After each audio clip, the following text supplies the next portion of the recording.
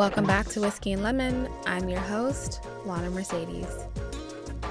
According to the American Psychological Association, cognitive behavioral therapy, also known as CBT, is a form of psychological treatment that has been demonstrated to be effective for a range of problems, including depression, anxiety disorders, alcohol and drug use problems, marital problems, eating disorders, and severe mental illness. Numerous research studies suggest that CBT leads to significant improvement in functioning and quality of life. In many studies, CBT has been demonstrated to be as effective as or more effective than other forms of psychological therapy or psychiatric medications.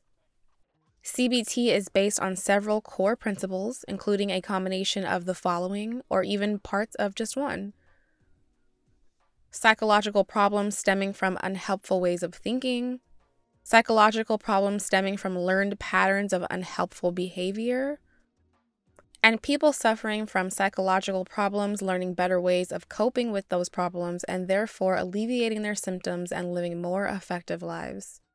CBT treatment usually involves efforts to change thinking patterns and can include strategies such as the following: learning to recognize one's distortions in thinking that are creating problems, and then reevaluating this considering reality.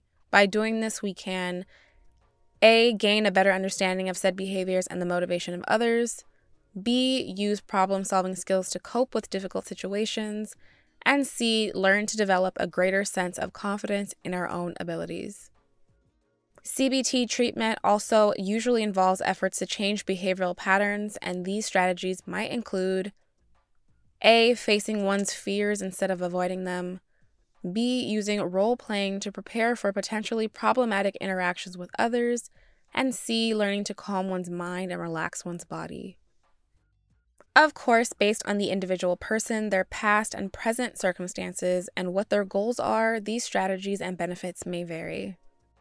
If you find yourself worrying a lot or just feeling general anxiety, I invite you to try a CBT technique and worry about it later. Scheduling time to worry may sound counterintuitive, but studies have shown that allowing yourself that time to worry and then putting it down can actually show signs of improvement in as little as 2 weeks. If you listen to my emotion identity episodes, then you're familiar with the dangerous trend we can fall into of identifying ourselves as our emotions. Just viewing yourself as a worrier, anxious person, or always being on edge is setting that expectation for yourself already and makes it harder for you to break free from the label, let alone the emotion. I want to share some effective ways that we can incorporate this technique into our lives and get more into detail as to how it can be helpful.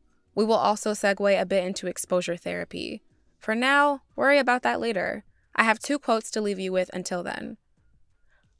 A quote by Natalie Goldberg, which is, "Stress is an ignorant state. It believes that everything is an emergency. Nothing is that important."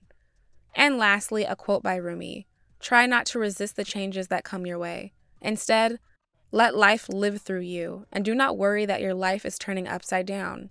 How do you know that the side you are used to is better than the one to come?"